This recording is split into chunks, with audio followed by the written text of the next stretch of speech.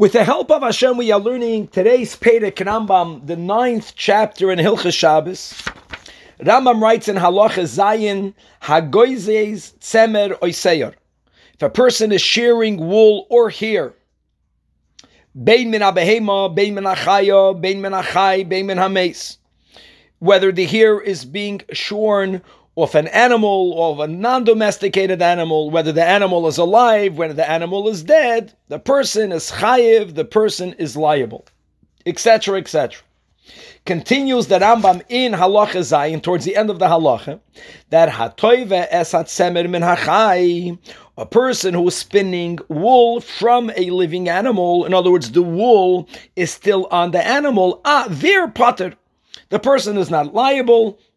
Why? So Rambam says, she'ein derech geziza bekach, because this is not the ordinary manner of shearing. We'll explain in a moment why the Rambam introduces here shearing. Ve'ein derech niputz bekach, that's not the ordinary manner of beating. Ve'ein derech teviyah bekach, that's not the ordinary manner of spinning. We'll explain this in a moment. Just taking one little step back, there's a general rule when it comes to all of Meleches Shabbos. Anything that's done, shaloi kedarkai, anything that's being done in a non-ordinary manner, even though that action is prohibited on a rabbinic level, but it takes it away from it being a biblical violation. So the Rambam says that if a person is spinning wool on the living animal, the person is exempt because it's shaloi kedarkai, it's not the ordinary manner. But the Rambam brings together, not only is this act of spinning potter, the Rambam says also, she'ein derech geziza bekach, ve'ein derech niputz bekach, ve'ein derech tviyah bekach, just to explain why the Rambam mentions all these three and sharing a very important insight of the Rebbe. But ube hagdama, the Gemara in Shabbos daf ayin dalid amid beis, when it's going through all of these various malachas, just to have an understanding that normally wool is first sheared from an animal, then it's combed and beaten, that disentangles it, and then it's spun into threads. However, the Gemara points out that when the women were preparing all of these fibers and threads, b'meleches hamishkan, so they did it in a very unusual way, and we'll see soon one of the reasons for that. But for that, you needed to have a tremendous amount of chachma, which they had, and ordinarily we don't. What they did is that they indeed, they would do all of these steps while the fibers were still on the animal. They would comb it when it's on the animal, and they would spin it, and if need be, they would beat it when it's on the animal, and only then was it removed off the animal.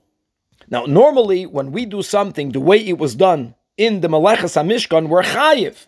But the Gemara points out that even though they did something, but they did something unusual because they had a tremendous amount of chachma. And we don't have that level of chachma, so for us, it's considered shaloi kedarkai. Now, what exactly happened when these women were preparing all of these fibers? So really, there are two general approaches, and this is brought down. The Rebbe brings all of these shittas together in Lekutei Sichos, Chelik Tez Zayin, on page 451. That's a Sicha on Vayakal Pekudei in footnote 28. Number one is that they would do the spinning, right, of all of these threads while they were still on the backs of the animal, but working with the threads all the way down to the spinning caused all of these threads to be shorn off, to be disconnected, so to say, by itself. And then there is another shita that even after they would spin it, they would still leave it on the backs of the animal, and they would then need to do an act of shearing. Now, the Gra attributes this latter opinion to Shitas Harambam, and the Rebbe in this footnote strongly disagrees. The Rebbe is medayik from what we just read in the Rambam. The fact that the Rambam is speaking about spinning wool on a living animal. Hatoives hatzemer min hachai, the Rambam says you're potter.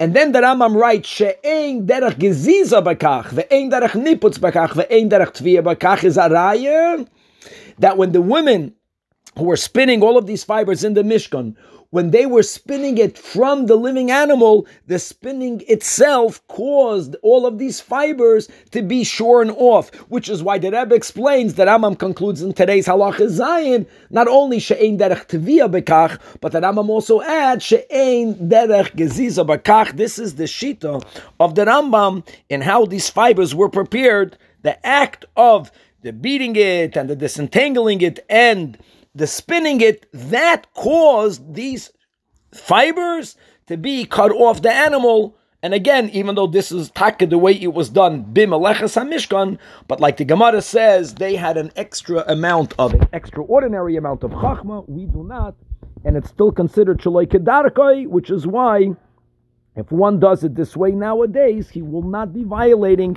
biblical Shabbos.